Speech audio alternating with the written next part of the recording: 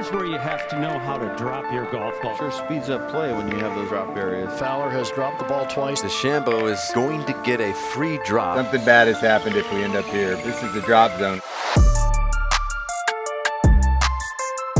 Okay, folks, happy Sunday night.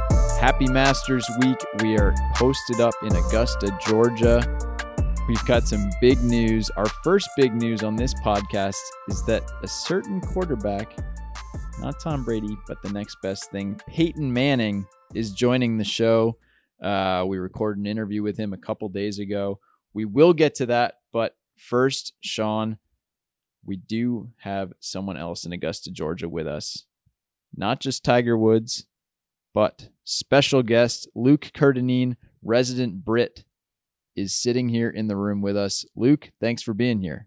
It's always a pleasure, Dylan and Sean. Thank you for having me. Yeah, golf.com's favorite Brit. The biggest news from here today is that not just that we have touched down in Augusta, Georgia, but that a certain other Masters champion has too. That's Mr. Tiger Woods, who hit balls for about 20 to 25 minutes today, as you may have seen on the internet, greeted Billy Horschel, greeted Max Homa, greeted Kevin Na, played a few holes with Cameron Davis. Exactly the usual suspects you'd expect Tiger to be joining. What do you think Cameron Davis talked to Tiger about today? I don't know. The Kangaroos? Hey, man, it's really great to see you out here. I'm really nervous right now. Yeah. What can you tell me about Amen Corner? There's a little anecdote. Jim McCabe, who's writing for Masters.com this week, was writing about how Aaron Jarvis, who's a 19-year-old from the Cayman Islands, tried to catch up to Tiger, but basically that it wasn't happening. But anyway, the big story from today, Tiger Woods practicing at Augusta National.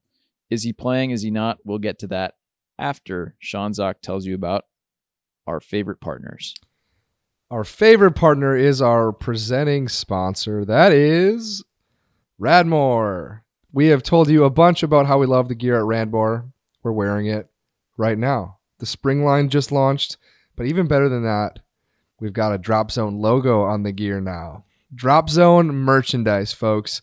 Look, this is really exclusive stuff. Not only can you not buy it online, the only place you can get it is in Augusta, Georgia right now. You're going to be able to buy it online, I believe. Okay, well. But for now, limited drop. Extremely limited. In Augusta, Georgia this week. Yeah, I think the only time you could buy it would be Tuesday night and Wednesday night, or if you may meet up with us and we're feeling generous. Anyways, Radmor, it is all great stuff, and you brought a bunch of it from Seattle with you. So Luke, in 15 seconds, could you speak to the properties of the Radmor crew neck that you're currently wearing?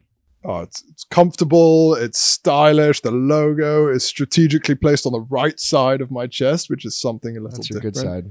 You know, and I think I've been complimented by 2 Radmor ambassadors today. All right, terrific. That was 15 seconds. You can go to radmorgolf.com. That's RADMOR golf.com. Enter the code DROPZONE for a preposterous 25% off. Take it or leave it, folks. We're giving you a discount. We're also giving you a Rockform discount. We've been talking about the Rockform G-Rock speaker for a few weeks. We used it today, Sean. We used it together. Today. Finally, you and I got out for a round of golf. First round of golf you and I have played together in 5 or 6 months since Pinehurst. Yeah. The first time that Miss Carly Rae Jepsen accompanied us, too. Yes.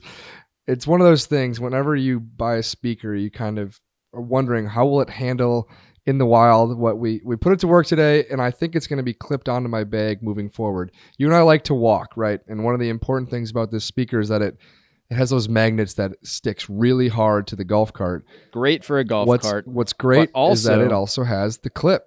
So if you are hiking, if you are walking, if you're hoofing it, whatever, clip it onto your backpack. I clipped it onto my golf bag. And what I really liked is that the clip is not this like long rope. So it's just the speaker just hangs tightly to your bag. It doesn't get in the way. It's not like clanking around. And beyond that, I like that it's only $100. And if you pay with the code DZ20, that's DZ20, you get 20% off. So it's $80. And I think it's pretty much free shipping everywhere. So buy yourself a Rockform speaker. Luke, I'm glad you're here because when it comes to Tiger Woods, we can tend to be prisoners of the moment and also of the future. I think we see him doing something, we immediately jack up expectations to a ridiculous degree. But can I just ask you, how surprised should we be that Tiger Woods is here and, by all appearances, going to play in this year's Masters? I mean, I think when it comes to being surprised, like, I don't necessarily think we should be surprised because we think about things in a very rational way, just as normal humans. We're rational men. Yeah, you know, we think like, oh man, I just blew out my knee. It's not feeling so great. Maybe I shouldn't like walk up and down this hill and twist around it a bunch of times at 100 miles an hour. Whereas Tiger Woods is programmed to be this like merciless winner. Yeah. And I don't know Tiger Woods, but I know how that guy thinks. And he's thinking like, you know what? If I can stand on this leg, I can swing. If I can swing, I can play. And if I can play, I can win. You know, it's completely irrational, I think, from a rational person's perspective. But I think Tiger Woods just can't quit it. No matter what he says in a press conference, no matter how much he tries to tamp down expectations about all this, he just can't quit the chase of being the guy who could potentially get out there and win another green jacket and win another major and compete. I mean, this is his life. This is everything that he has been like focused towards since he was young, right? He just can't say no. Well, I think that's true. Like, I think the chase has been his entire life since he was, you know, hitting balls on national TV during a late night show. That has been his life.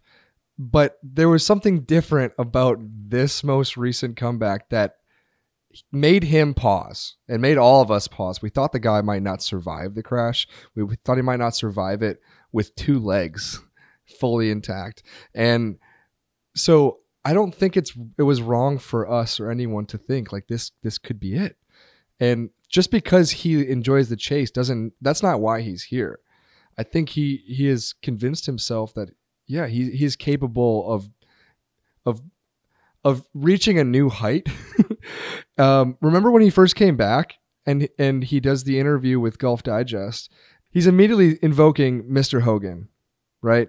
Well, Mr. Hogan came back and he played on a limited schedule, but he played the most important events. Like, that's already where his mind was at. Is like, yeah, I've won 15 majors and I've won a major since my ridiculous fusion surgery. Like, he's ascended here, and what could make him go higher? He didn't purposely get in a car accident, but once he did, what can make him become even more legendary? Invoke Mr. Hogan and do this. Like, he's here. That it is bananas, but I think that's how he thinks about this whole thing. Is like, I can go higher than I've ever gone, and no one else can get as high as I've been. Yeah, like, I think what we've seen from Tiger is him redefining what like success is slightly. You know, so it used to be like success is winning majors and winning takes care of everything and that's it. But now we're sort of seeing a slightly more nuanced view of like success as being a good father and success as walking pain-free and playing in the Masters again. That said, the fact that Tiger Woods feels the need to chase more success is like what like makes this guy tick. What makes all these like a Michael Jordan type tick, right? And that's what to me is so amazing, is that Tiger Woods does not need to bother teeing it up this week. Part of you has to wonder, like, why are you doing this, Tiger? 4 months ago, he sat down with Golf Digest. He sat down at the Hero in front of everyone, and he told the press, he told the world how much he enjoyed simply getting up from bed and walking outside and hearing the birds sing. He said that gave me an unreal amount of joy. That speaks to how low he was not long ago. It is, I mean, he's going to hear the birds sing this week. Yeah. But he would go outside and just lie down on the grass. Yeah. I mean, yeah, to Luke's point, he has really relished the ability to jump over hurdles, even when they've been, you know, sadly self-inflicted difficulties that he's run into. Tiger has just continued to redefine himself in the sense that, you know, he has succeeded under more and more difficult circumstances. This, I don't think anyone would argue, is the most difficult of all, not just because he's getting older, not just because he's shattered his foot But, because of just the combination of things that mean this is his, fourth significant comeback from time away. Can we put it plain for people, though? Please. For people who didn't see that he played today or are going to wake up on Monday morning and be like, is he ready to play? Is he going to play the Masters? Yes. Yeah, he is. He would not be doing this. He's, again, like this whole comeback and everything has been with a little bit more softer expectations from Tiger himself.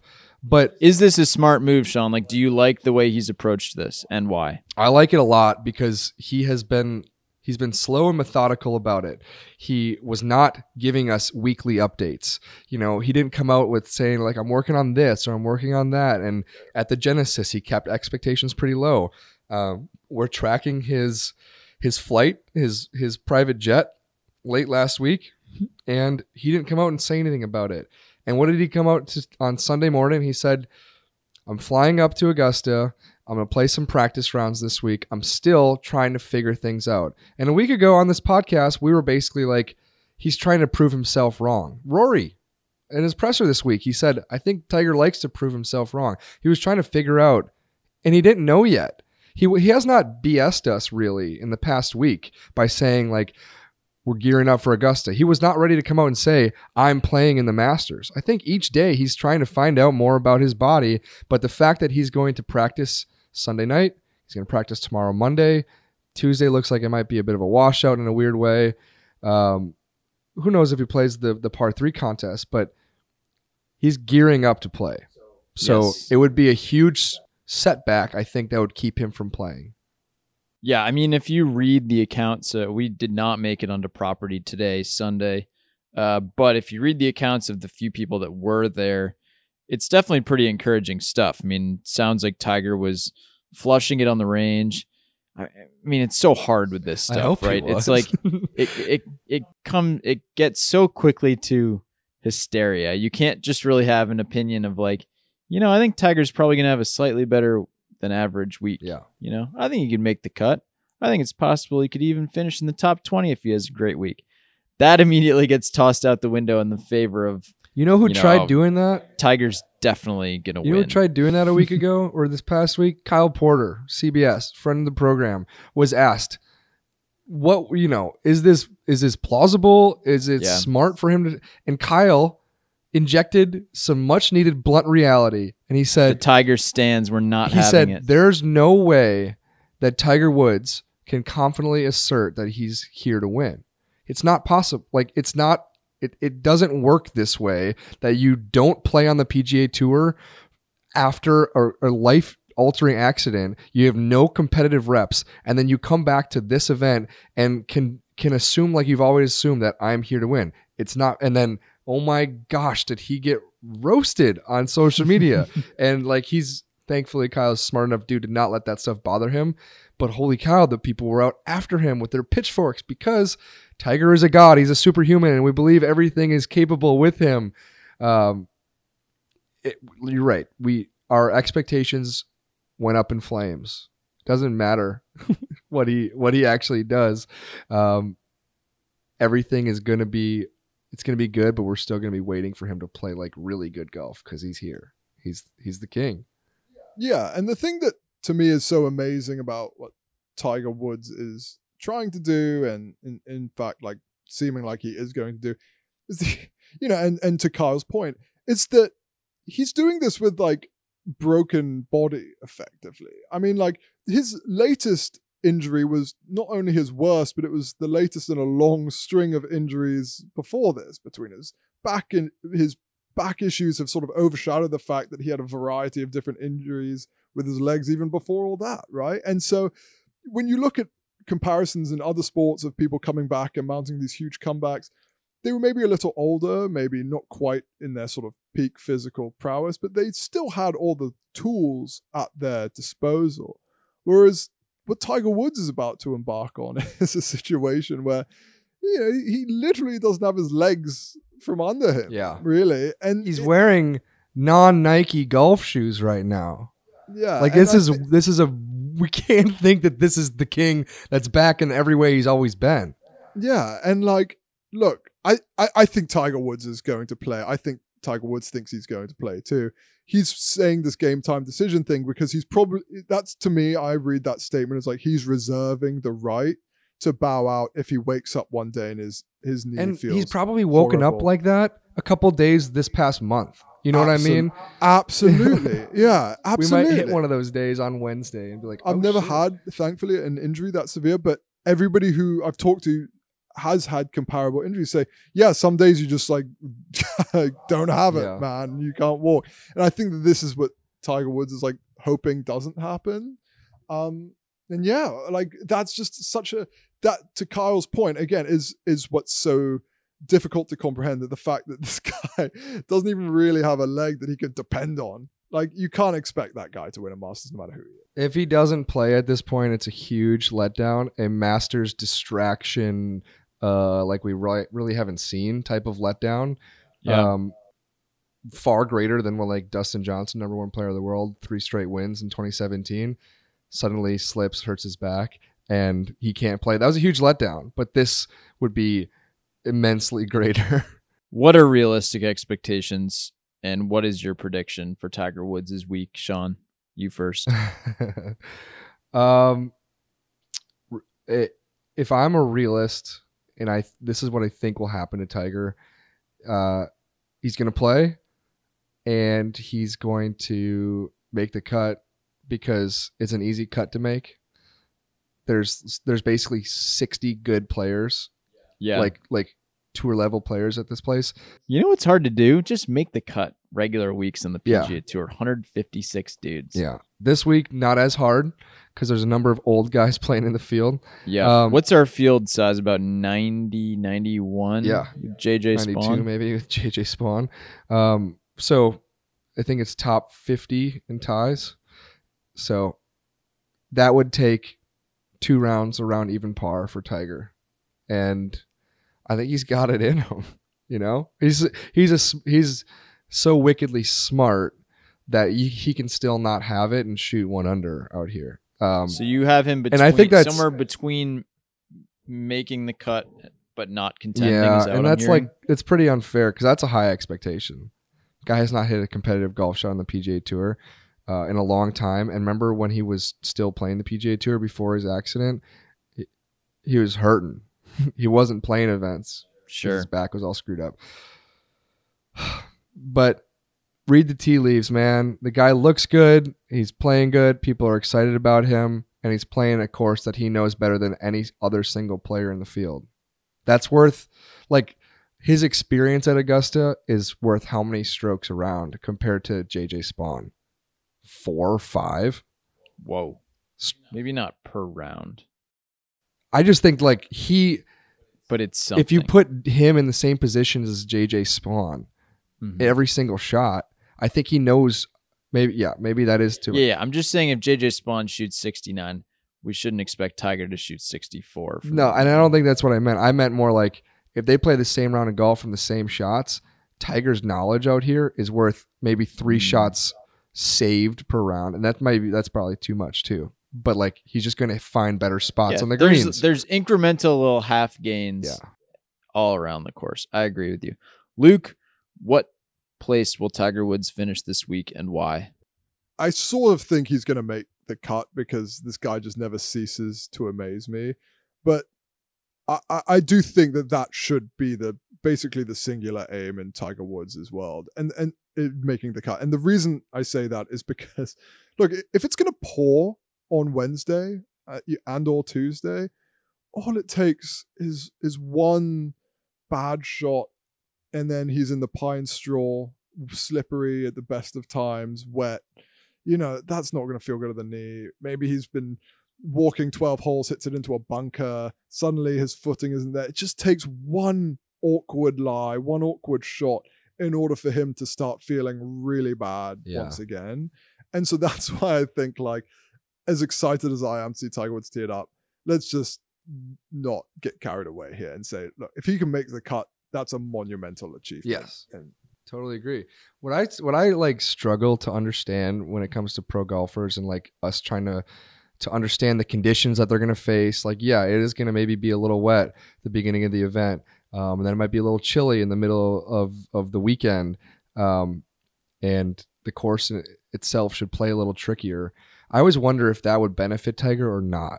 Like if it's wet, you're just giving the best iron player that ever lived a wet golf course to just hit here and then hit there and then hit there. That should seemingly play into his hands. But then you think like, oh, a wet golf course, well, it's got to be good for just like someone like Rory who hits his driver everywhere and isn't going to have these rollouts into the pine straw. I don't really know like what suits bestly for Tiger here. I don't quite know what to think about the conditions because that matters quite a bit. I don't see him finishing outside the top 20.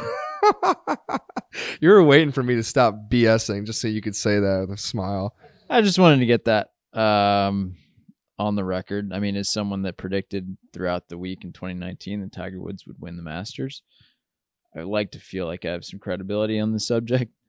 I've also predicted Xander Schauffele to win the last 7 major championships in a row. So, we'll see. While we have Luke here, and because we have an extremely exciting interview on tap, I think, Sean, you and I think are going to save our predictions for Tuesday's podcast.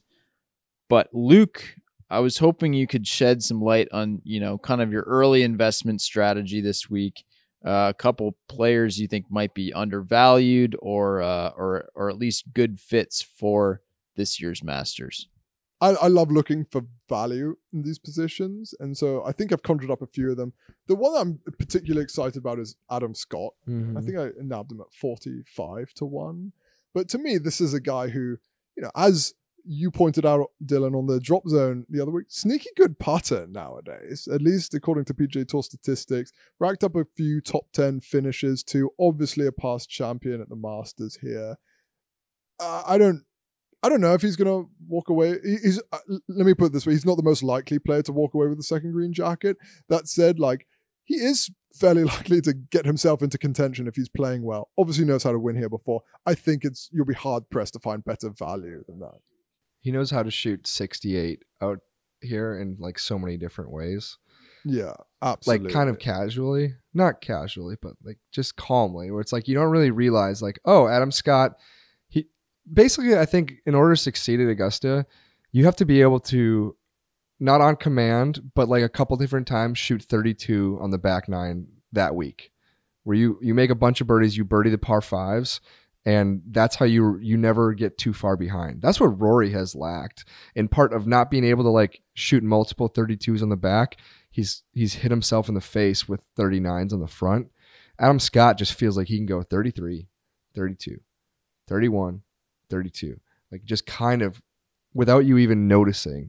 And I guess that's why he's there. Like clockwork. Yeah. Exactly. And honestly, that's kind of been the theme that I've been looking at when I look at this order. I feel like when you look at the top of the world golf rankings right now, what you see is an eclectic mix of guys who are, kind of rounding into pretty peak form for them. And I think a few guys that maybe aren't quite getting traction, John Rahm hasn't quite gotten going this season yet, for instance.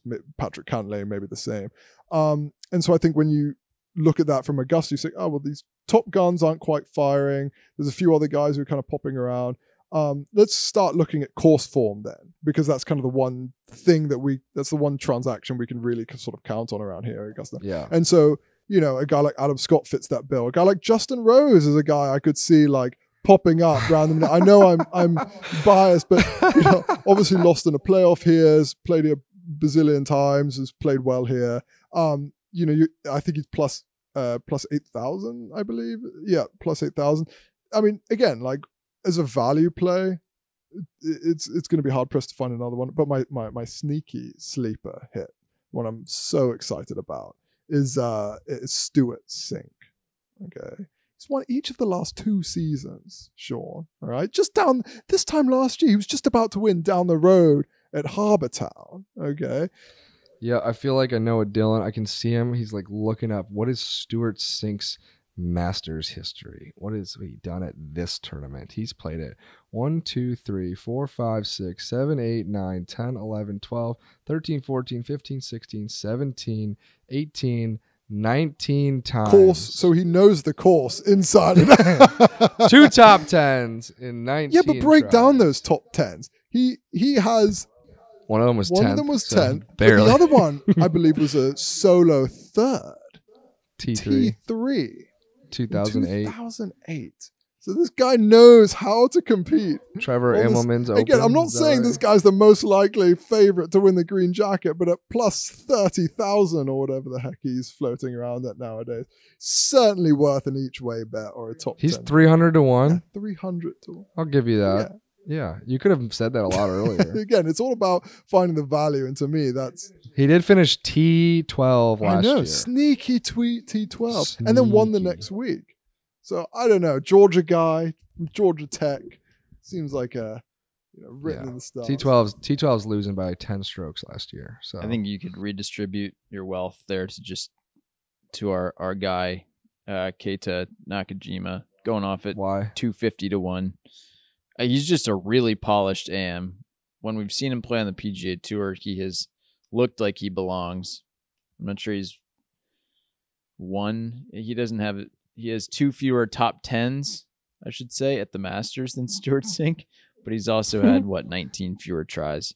Garrick Higo also, lefty who has been playing pretty bad golf for about the last 8 to 10 months, going to finish in the top 20 this week.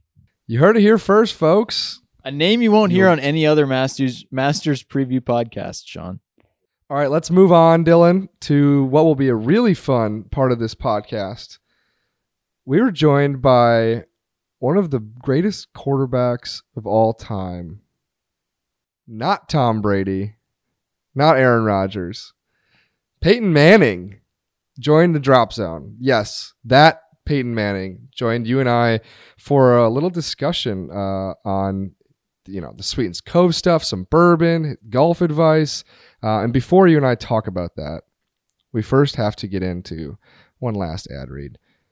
It is Global Golf, Dylan. Global Golf has one letter on its mind right now, and that letter is you.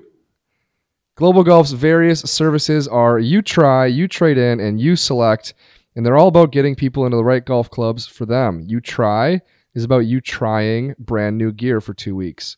Love it? Keep it. Don't love it? Send it back. You Trade In allows you to trade in your previously owned gear for credit towards the newest and best. We love that.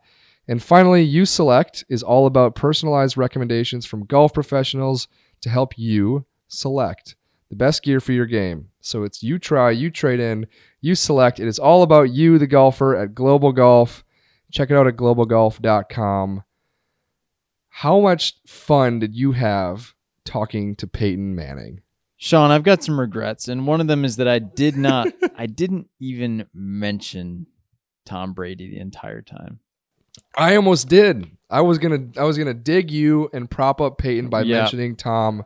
And we had a limited amount of time with Peyton. We we even pushed the limits on that. There were a couple of technical difficulties to start with. So, time was tight. We wanted to get his golf advice. We wanted to kind of backdoor our way into a couple Masters related questions. There was a lot of stuff that we wanted to get from Peyton Manning. We did succeed. We got a Masters pick out of him. So it was awesome. But yeah, I did not get to, when we hung out with Patrick Mahomes last year, I felt better coming clean that like, hey man, I think you're great. I love Tom Brady. You'll never be. I didn't get the chance. Maybe we'll see him this week, Peyton. We'll get to shake his hand, enjoy a sip of Sweetens Cove. The toughest part about this interview was that you set it up, right? And I'm on the other end of the call, just kind of waiting. Press record, waiting for Peyton to join. He calls in. He's dealing with some technical difficulties. Couldn't quite get his camera to go sideways or horizontal. I mean, a classic just non-rotate iPhone situation. We've been there. Yeah. And he only knew your name. Didn't know my name. Pretty much throughout the interview, just kind of referenced Dylan. I think if you'll notice, there's a Dylan and a pal dropped in his very first thing that he said to me. So that's cool for me. It's super cool for you. At one point, you'll even hear me kind of try and rush in and be like, "Hey, my name's Sean. Yeah. Don't forget about me." You've put some thought into this. I can tell this has haunted you a little bit. All right, Sean, should we send the people to Peyton Manning? Yes. This is Peyton Manning in the drop zone. All right, folks. He's not here to announce that he's coming out of retirement. We don't think. He's not here to announce that he's playing the Masters. We also don't think. But Peyton Manning is here in the drop zone to make a couple announcements. And we're going to prod him for a little bit of advice and hopefully a Masters pick. So, Peyton, thank you for being here. You bet, Dylan. Thanks for having me, pal. Appreciate it. Peyton, your former partner, Tiger Woods, we're kind of sitting on the edge of our seats here waiting for his announcement, whether he's going to play the Masters, not play the Masters. I was wondering if you just have any Tiger Woods stories for us or just any thoughts on Tiger as he kind of hits this stage of his career. Yeah, going behind the ropes with Tiger in that match against Phil and Tom Brady, it's kind of made my golf matches with my buddies and a couple of member guests disappointing since then. It's been a major letdown when my friend Eric Black can't get up and down from some of the places that Tiger did. I'm like, what are you doing? Tiger gets up and down there all the time. And he's like, yeah, I haven't won that many majors. So maybe it wasn't the best thing, but, I'm competitive. Tiger made me go to his house on the morning of that match. I had to go through his full body warm-up routine. Hell yeah. I'm like, Tiger, I usually get there about 20 minutes before, hit some balls, maybe have a beer and go play. He's like, no, I want you here at 8 a.m. to work with my body masseuse. You got to get in the sauna. We're going to work out together. We're going to hit balls and putt. So he was in full grind mode. He wanted to beat Phil. And so I didn't want to let him down. Yeah. Was it effective? How'd you feel when you got to the course that day? I felt good. And all of a sudden we get there, there's a monsoon coming down in South Florida. It was like the worst. Something about me in Florida in major events. I played the Super Bowl in the rain there, and I played this golf match in the rain. So all that warm up went to all for naught after the rain came down. Peyton, I want to have us transition a little bit to golf advice.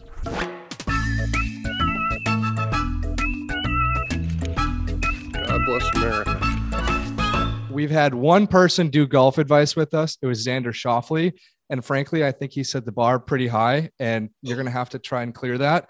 But let's start with it. This one comes from Tony. He's a 14 handicap. Tony says that he agreed to play a legit $40 match with his buddy. Similar handicaps, but his buddy got upset when Tony didn't give him any putts. He said he wanted to make everything hit the bottom of the cup, but was Tony wrong? Is there a length inside the leather, 3 feet, 2 feet, 4 feet, that should definitely be given in a $40 match between buddies? Tony, it all comes down to communication. When you're calling plays in the line of scrimmage, if you're not 100% clear on what this play is going to be, somebody misinterprets it, right? If your right guard is not blocking the same play, that's going to hurt the quarterback. So I'm putting that one on you, Tony. You got to get that ironed out before you hit your first shot on one. Hey, we're putting everything out today. Okay, that's the deal. You negotiate that, and then therefore there are no surprises. But the fact that your buddy kind of dropped that news on you probably on the first or second hole, I probably wouldn't, have that guy to my birthday dinner next year either. There we go. So both of you are probably in the wrong. Get it all ironed out on that first tee. Therefore, we don't have these type of disagreements. Tony says he won 3-2, so I feel like it was effective for him. All right, the next one's from our friend Chris. He's a 21 handicap. He's British. I won't do the accent, but you can kind of hear it that way as I read it out. I'm going to the Tuesday practice round at the Masters this year with my dad. Our first time there. I'm so fired up, but I'm also nervous. This has been on his bucket list forever. I don't want to screw it up. Hoping you can help. Do you have any recommendations on favorite spots or where we should watch and how to tackle the day? Chris, I went to my first Masters.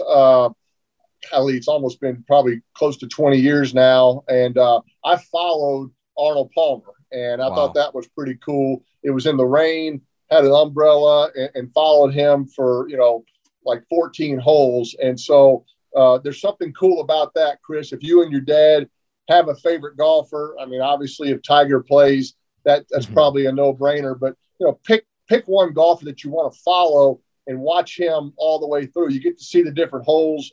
You get to feel like you're kind of connected with that player's round. If he goes on to contend on Sunday, you can kind of say you were there on that Tuesday practice round as he was kind of getting ready. So, maybe pick a player playing his practice round, follow him, and just enjoy that great father-son time. I was just with Eli and my brother and my dad on a little trip just the other day. There's nothing quite like it. So enjoy it, pal. Who's got the best game in the Manning family, real quick? I think Eli has the chance to get pretty low. I've kind of been disappointed. I kind of always said if I could just start playing in the fall after football, I'm going to go down to a scratch. It just hasn't happened. It's been a letdown for me. I think Eli actually has a chance. Eli's got, 4 kids. I mean, his weekend golf is shot too, but he does get to play a little more year round in the fall. I could see his handicap taking a big dip. So I don't think any of our golf games are really anything to write home about. I'll say that. Okay. 2 more quick golf advices for you. This one, kind of going with the family theme. This is from Liz. She is an 11 handicap. It's kind of simple. She says, my dad and my brother are coming into town. We're going to play golf, but me and my brother are both in our 30s now. We don't get to see each other that often. I want it to be the best day ever, a very memorable day. How do you make the best golf day possible? Well, I think you take, you and whoever wants to play, and whoever doesn't want to play, let them walk behind you or drive the cart and bring the beers, right? And bring the Sweetens Cove bourbon, right? And let that's right. There you go. Tie it back in. Everybody, nice cheesy plug there.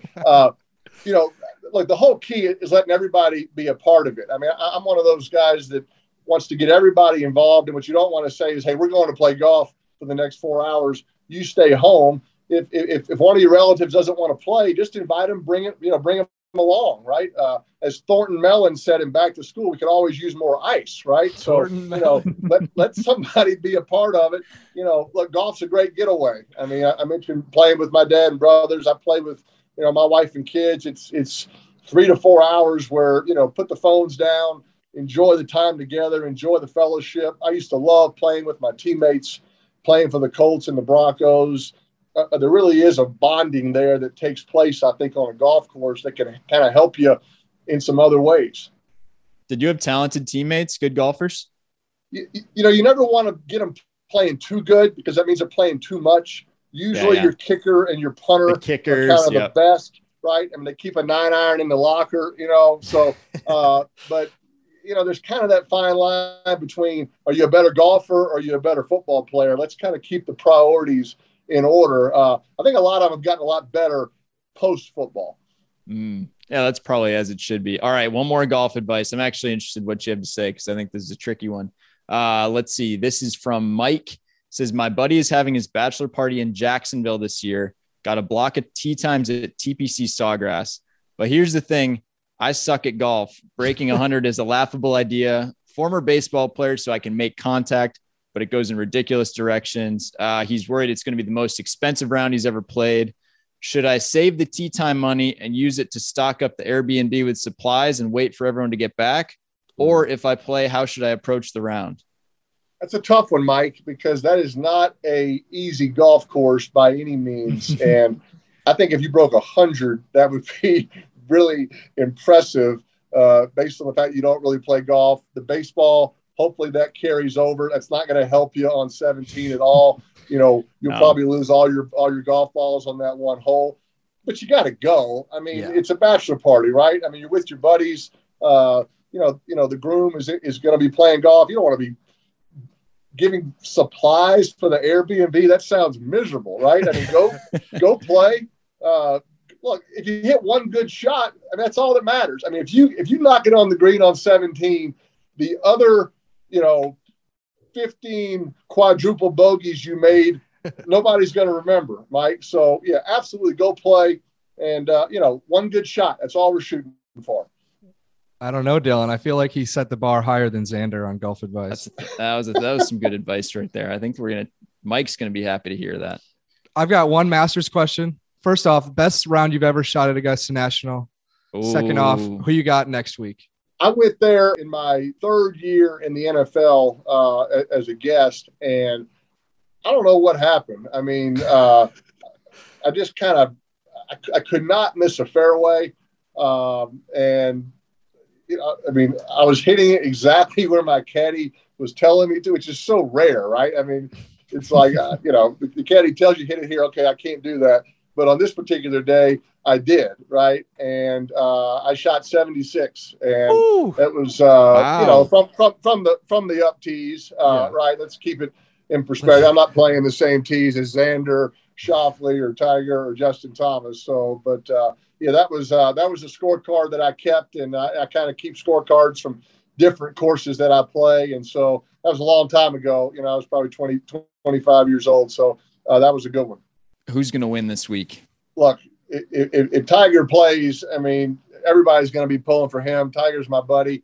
I kind of like Justin Thomas. I mean, I like those guys that it is high on their list, right? I mean, it's priority number one. I'm not saying, look, Tiger's proven that if you win one, it makes you want to win one more. But, these guys that haven't, quite gotten there at the Masters, I can just tell he's hungry. It's hard for me to pull for an Alabama guy. I have to admit that, and I really get tired of hearing about all the advice that Nick Saban is giving him. I'm like, I don't know what that means. Yeah, Justin Thomas is kind of my pick. Let me jump into the Sweetens Cove stuff. We know that you are a part of the ownership team there. And what I don't know is why you're part of the ownership team of a super popular golf course. And what's your role that you're playing there? How's that been going for you?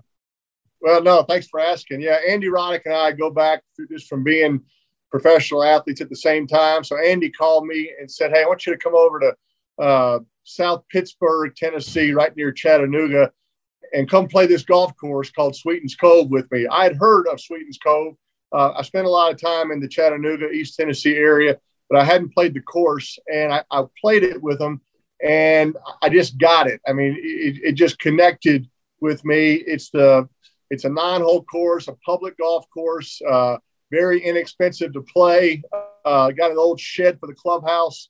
There's just something really cool and magical about it. And so Andy said, why don't you come in with us and let's buy this course and, kind of be a part of something special. And then off of that, we noticed that people were coming from different places around the country, and everybody was bringing their own bottle of bourbon or whiskey and taking a shot before they hit their first tee shot. And it was kind of this organic tradition, and they were leaving the bottle for the group behind them.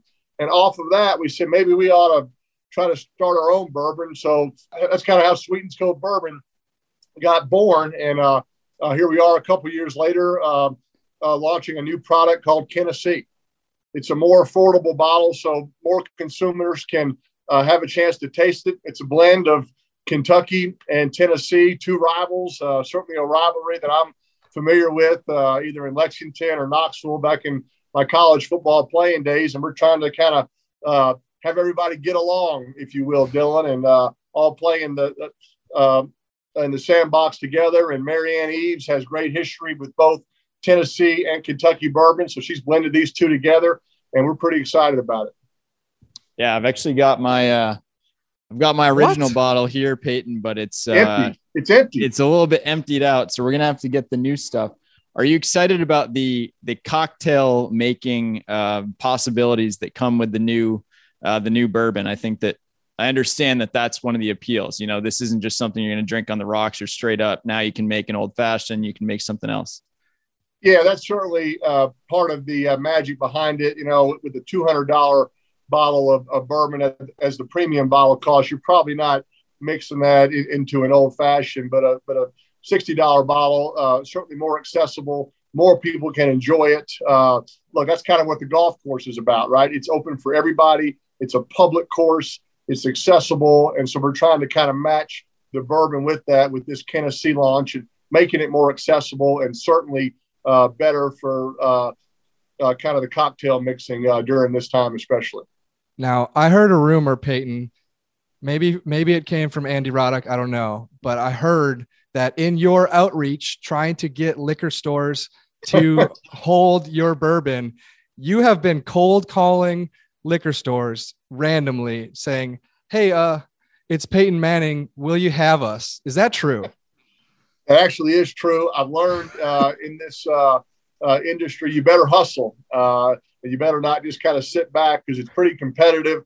There's a lot of products out there. We're a small startup that kind of like the golf course, just sort of bidding and sort of building and spreading the word. And so it kind of backfired on me a little bit because I kind of always believed in you take the middle person out and just go right to the source, right? So I was calling these liquor store owners in Indianapolis where I used to play, and like nobody would call me back. And so I kind of waited the normal 3 days before you hope you should get some type of response from a text or a voicemail. And I got nothing back. And finally I kind of reached out to another friend. I said, hey, why is Don from Indianapolis not calling me back? And he's like, he thinks it's a prank. He's like, there's no way Peyton Manning would be calling me. It's a total prank. I'm like, so it kind of backfired on me. Finally, I got the Don selling Sweetens Cove very well there in Indianapolis. So it all worked out in the end. Yeah, look, I mean, the story of the golf course is what I like, right? It's just it's hard to find. It's kind of a hidden treasure, but when you find it, it's worth the time. It's worth the travel to get there. And the bourbon kind of matches that. And the two things about bourbon, A, it better taste good. Because of Marianne Eaves, it does taste good according to a lot of people smarter than me in this industry. And it's got a good story with it, with the golf course. So that's kind of why I got involved with it. Yeah. All right. We understand that you're interested in helping out some other little golf courses, making little improvements. Can you tell us about the Give a Little program? Yeah. Thanks for asking about that. Off this Tennessee launch, $5 from every bottle is going to go toward our Give a Little campaign project. We're going to try to help out golf courses with those little things, right? Some new mats for the turf driving range, right? A new bench, cleaning up the parking lot where people are parking before golf. Just little projects that we dealt with a lot when we bought Sweetens Cove. We wanted to keep it cool and unique. Didn't want to change a lot about it. We added a bathroom. We thought that was pretty groundbreaking, just adding indoor plumbing to Sweetens Cove, but still kept it special. And same thing for all these golf courses. There's so many out there that need a little help. And so we're excited that part of the Tennessee launch, some money from the proceeds are going to go to helping out some of these golf courses in little ways. Peyton, I need to know about your game versus Andy Roddick's game. Of the two main celebrities attached to Sweetens, who wins those matches? Do you have Andy Roddick beaten, or does he have you beaten? I think Andy probably has me right now, to tell you the truth. Really? And I'd say we're probably playing about the same. Both have young kids, and so my weekend golf is completely shot. I will go to 12 baseball and softball games this weekend on Saturday and Sunday. So 0 golf on the weekends. And I know Andy's busy, but look, Andy's a super athlete. I think Andy has me right now. Something about that tennis forehand, he kind of can transfer that into his to his long iron game. I don't quite have that, but I like playing, and Andy's been a great partner in this project. All right, Peyton Manning, thanks so much. Thanks, Peyton. Thanks a lot, guys. Thanks for having me. All right, and that was Peyton Manning in the drop zone. Sean, I have to say, I think my favorite part of his appearance was just how bought in he was to golf advice. It's going to be hard, honestly, to top that appearance because, Peyton has a really effective way of taking unserious things seriously, which I think is something we value a lot. So I definitely appreciated his contributions. How about that story of Tiger saying, "Hey, Peyton, you're my teammate for the match. Yes. Come on over. Get your ass over to my place." No, not even get over. It's you don't have a choice. You will be here. You're my teammate. You're going through my morning routine for this match, and we're going to win. And they did win, but it sounded like Peyton was a little flabbergasted. Like, okay, I mean, I agreed to do this thing with Tiger Woods. I guess I have to do his morning routine. I had never heard that story before. I loved it. Loved it. We're hoping that we can see Peyton out at Augusta this week. Sean, where are we going to be on Tuesday night? Tuesday night. If you happen to be in Augusta, Georgia, and you happen to be a Drop Zone fan, you have no other obligations besides getting to the Savannah River Brewing Company Tuesday by 8 p.m., not by 9 p.m. You don't have to be there any earlier, but there's a lot going on. A lot of cool things beyond the drop zone. It's a golf.com clubhouse event. We got Colt, Nost, and Drew. Good folks from Stoltz. Subpar guys. They're going at 5 p.m. Is that right? 5 p.m. Eastern time. Dylan and I are going at 8 p.m. It's a live drop zone. It's drop zone after dark. We might have a guest. We might not. It might just be us talking about golf, setting the scene, setting the stakes for the tournament. You don't want to miss it. You don't. Luke will be there. Dylan will be there. I'll be there. Sean, I'm going to give the last word of the podcast to our special guest, Luke Curtinine. Thank you, Dylan. Thank you, Sean. Thank you for having me. And, honestly, I'm just really looking forward to Matt Wallace getting his long overdue long overdue green jacket. Just look for him in the field because he's definitely there this week. Okay, so look for him in the green. Thank you, Luke, for pulling up an obscure inside joke from 3 years ago that Matt Wallace will win, I believe, 2 major championships. Has not come to fruition yet. Sorry for the stray, Matt. I know you're listening. Folks, we will see you on Tuesday night. And thanks for being here.